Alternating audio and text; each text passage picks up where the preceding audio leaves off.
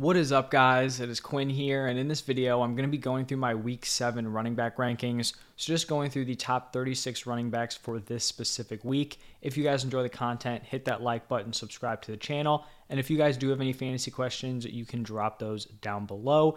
But let's just jump right into it. And starting off here at number 1, we have Saquon Barkley going up against the Jaguars.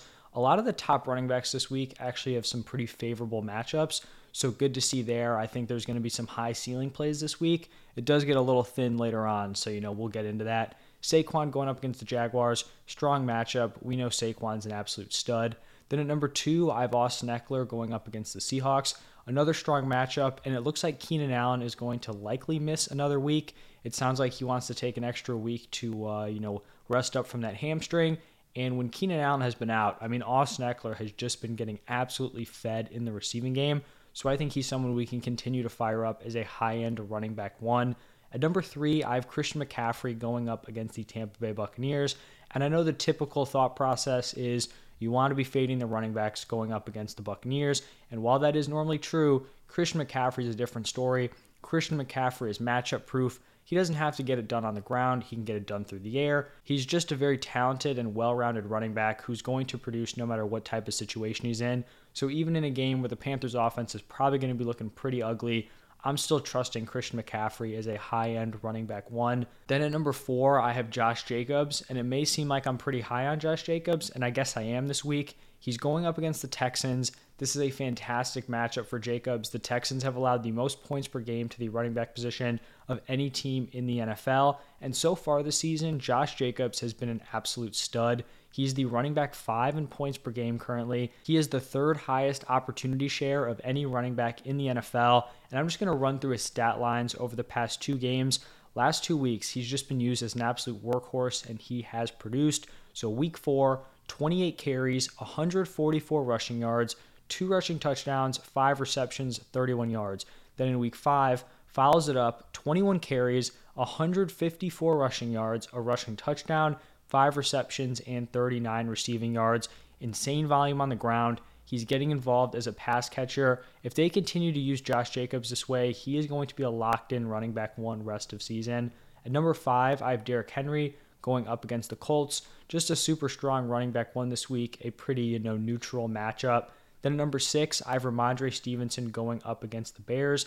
And I wasn't sure if I would rank Stevenson assuming Harris was out or Harris was in. I feel like people have already kind of locked Damian Harris to be out, whereas he was actually pretty much a game time decision heading back to last Sunday. So I do think it's possible he returns this week against the Bears. But right now, if Harris is out, Ramondre is going to be a mid-tier running back 1. I would say if Harris is active, Ramondre probably falls into the RB 17, 18 range, somewhere in there. You guys will see what players are there when we get to it. But that's where I'd say he'd fall if Damian Harris does play this week. At number 7, I have Leonard Fournette. Despite the Bucs offense struggling, Fournette continues to ball out. I think that continues here against the Panthers. Number 8, I have Nick Chubb. Decent matchup against the Ravens. Just someone we know is a locked-in running back 1 week to week. Number 9, Joe Mixon going up against the Falcons. I feel like there's this tier of running backs with Fournette, Chubb, Mixon, Kamara. I feel like they're all just almost interchangeable every single week. If we're being honest, all these dudes are being started in your lineup. So Mixon at 9, I have Kamara at 10. It would be nice to see him getting some goal line opportunities. Hasn't really happened so far this year, but that's really the only thing that's been holding him back from, being a back-end running back 1 to taking that jump to mid to high-end running back 1 production. At number 11, I have Jonathan Taylor. I guess some hedging here with a potential injury.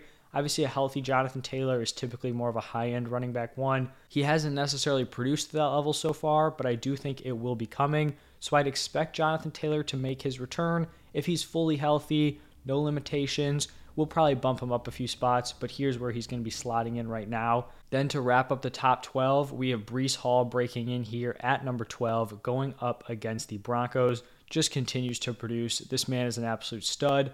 Just going to continue balling out rest of season as probably a top 12 guy.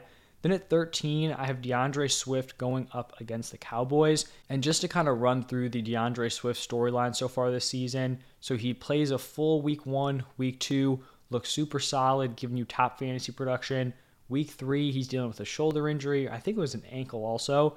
But so he's limited week 3, then he misses week 4, week 5. That was basically kind of told to us by Campbell, the head coach. He was basically saying we're going to let him rest these 2 weeks. Then we'll have the bye week in week 6, and then he should be good to go in week 7. So he was a limited participant in practice on Wednesday, still dealing with that shoulder injury. When Swift is 100% healthy, I think he's a mid-tier running back 1 play, especially in PPR and half-point PPR formats. The issue is, we don't know if he's 100%. This is a tough matchup against the Cowboys. They're allowing the 6th fewest points per game to the running back position. And then there's also the risk that DeAndre Swift is going to play in this game but be limited. We saw that in week 3 where, he's active. We're firing him up as a running back 1. And then he's limited, giving you sub 50% snap share, 7 carries, 4 targets. So we are going to be running the risk of that happening again this week. But I think that's why he's here at 13 and not in like the 5, 6, 7 range. After Swift, I have Kenneth Walker coming off of his first NFL start. Absolutely dominated in his first start. I'm excited to see him moving forward. And I think he's going to be in this, high-end running back 2 range the rest of season. 15, I have Aaron Jones. Definitely disappointing so far. I think he can have a decent game here against the Commanders. This is probably going to be a decent game where the Packers can rely on the running backs. I know Aaron Rodgers has talked about getting him more involved. It is just tough, though, if he's the top option that defenses are able to key in on. So I think brighter days are ahead for Aaron Jones, but it definitely looks like we're not going to be getting that ceiling that I think a lot of people were chasing with like elite receiving upside. It just hasn't happened so far. At 16, I have Dameon Pierce. I think you can make an argument he should be a few spots higher. I wouldn't push back too hard. This is where I have him in here, high-end running back 2. I think it's fair. You would likely assume the game script isn't going to be great for Pierce going up against the Raiders. I'm guessing the Raiders are going to be pretty decent favorites in this game. But Dameon Pierce has produced really no matter what the game script is. They clearly want to feed him the ball. I feel like every single Lovie Smith interview I see, it's just him talking about how they need to continue to get Dameon Pierce the ball. After week 1, they said they needed to get him involved. He just keeps going back to the well every single week. I think this week he was talking about like they need 20 carries a game out of him. So Dameon Pierce, a very strong option. Then at 17, I have Ezekiel Elliott. And I feel like this week is going to be the start of the Zeke resurgence, at least for fantasy football this season. Because, frankly, he's been pretty disappointing early on in the season. Had a touchdown last game, which was solid. But everything is just kind of lining up for him here. Dak Prescott very likely to return this week, barring any sort of setback. And then he has an elite matchup against the Lions, who have allowed the 2nd most points per game to the running back position. So Dak back, higher offensive ceiling, great matchup against the Lions, and his 16 carry per game number could honestly go up if they're ahead in this game, and obviously if he's been super efficient.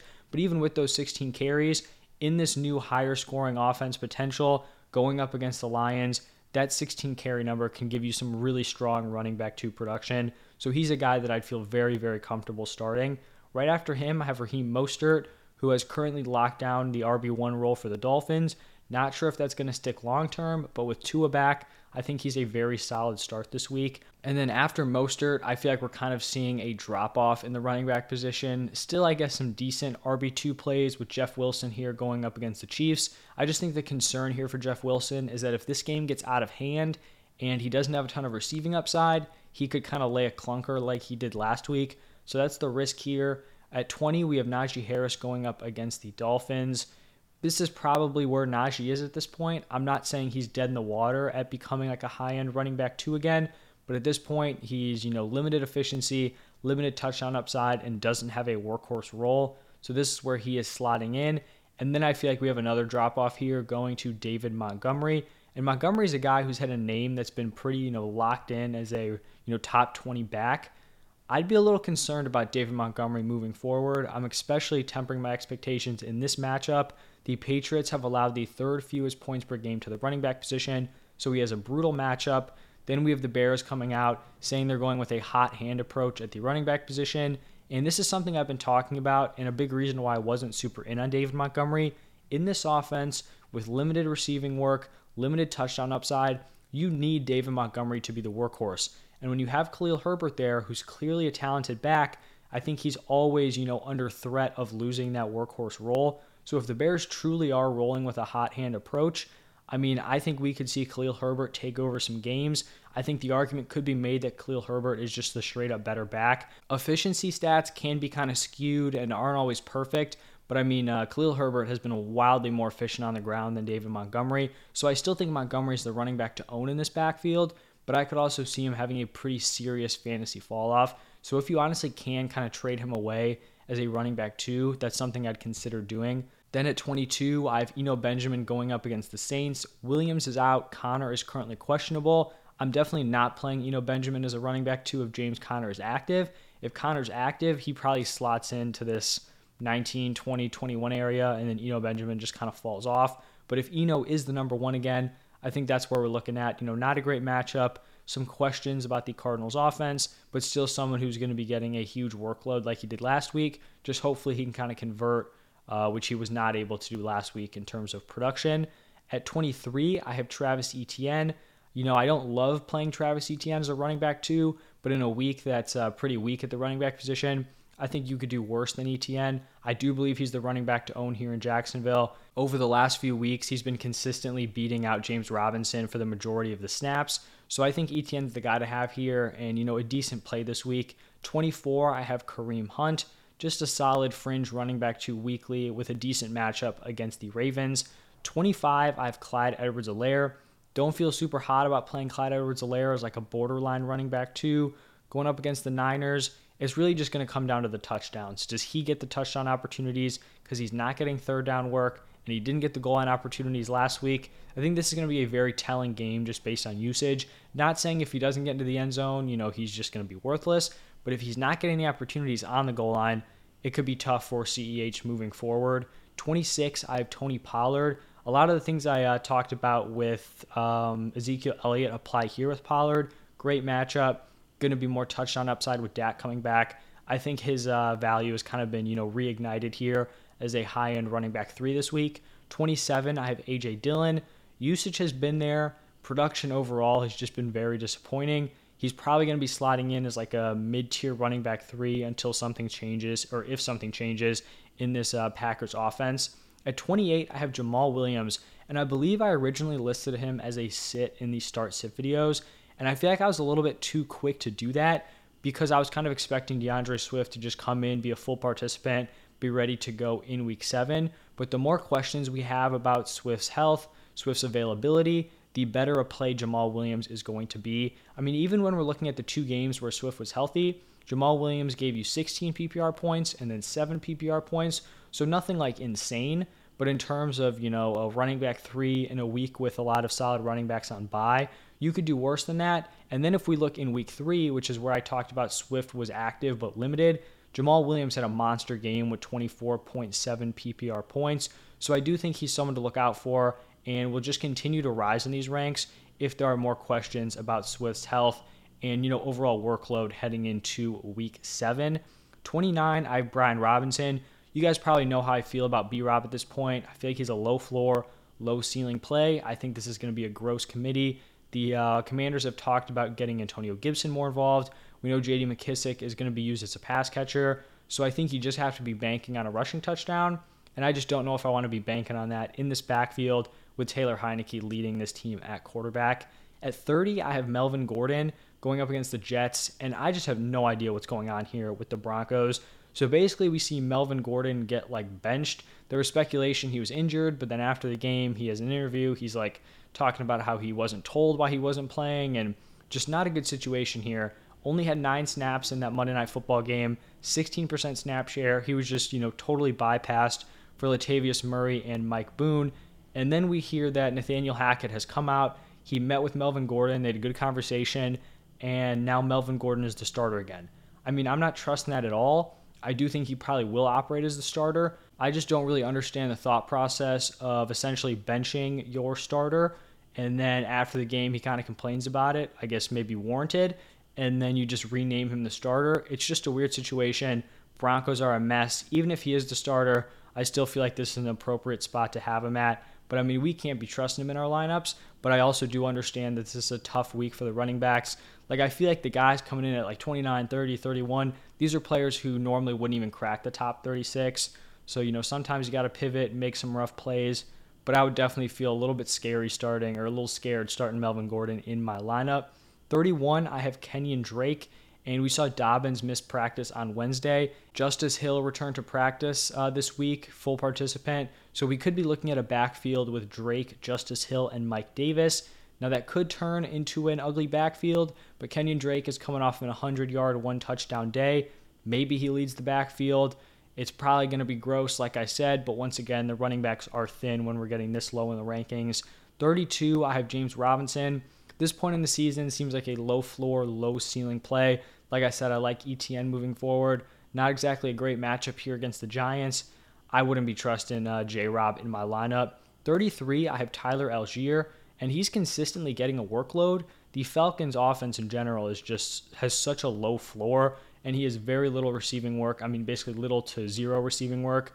The red zone opportunities, the goal line opportunities, those aren't really there. The touchdown upside isn't great in this Falcons offense.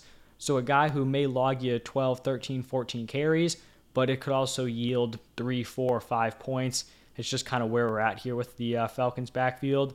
At 34, I have Khalil Herbert. I kind of talked about David Montgomery a little more in depth. Khalil Herbert could start eating into Montgomery's work, but with this hot hand approach, expecting Montgomery to get the first crack, I don't want Khalil Herbert in my lineup, especially in a bad matchup against the Patriots. Then at 35, I have Latavius Murray, who I'm guessing a lot of people thought was going to take over as the running back one for the Broncos. I don't even think I mentioned this in the Melvin Gordon thing, but we have Melvin Gordon taking significant touches away from Javonte Williams, and then Javonte goes down, and all of a sudden Melvin Gordon's getting beat out by Latavius Murray, who they pulled off the Saints practice squad. The whole situation is just an absolute mess.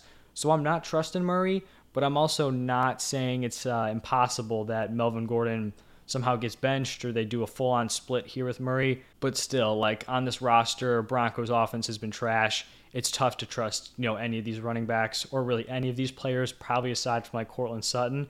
And then to wrap up these rankings, I have Michael Carter. Obviously, I don't want to be starting Carter against Denver, but another running back who, could get a goal line carry here or there. Michael Carter's route to success here is probably Breece Hall breaks off a 50-yard run, gets tackled at the 2, and then they sub in Carter and he bangs it in. So I don't want to be banking on that, but I'm not saying it is impossible there with Michael Carter. So that is going to be my top 36 running back rankings. Like I said at the top, any questions, you guys can drop those down below. If you did stay all the way through, thank you. I appreciate it. Do me a huge favor, hit that like button. I'll be coming out with the wide receivers also. And then stay tuned tomorrow. I'll be doing my rest of season wide receiver rankings. So last week I did rest of season running backs. This week it'll be the rest of season wide receivers. Thank you guys again, and I will see you in the next one.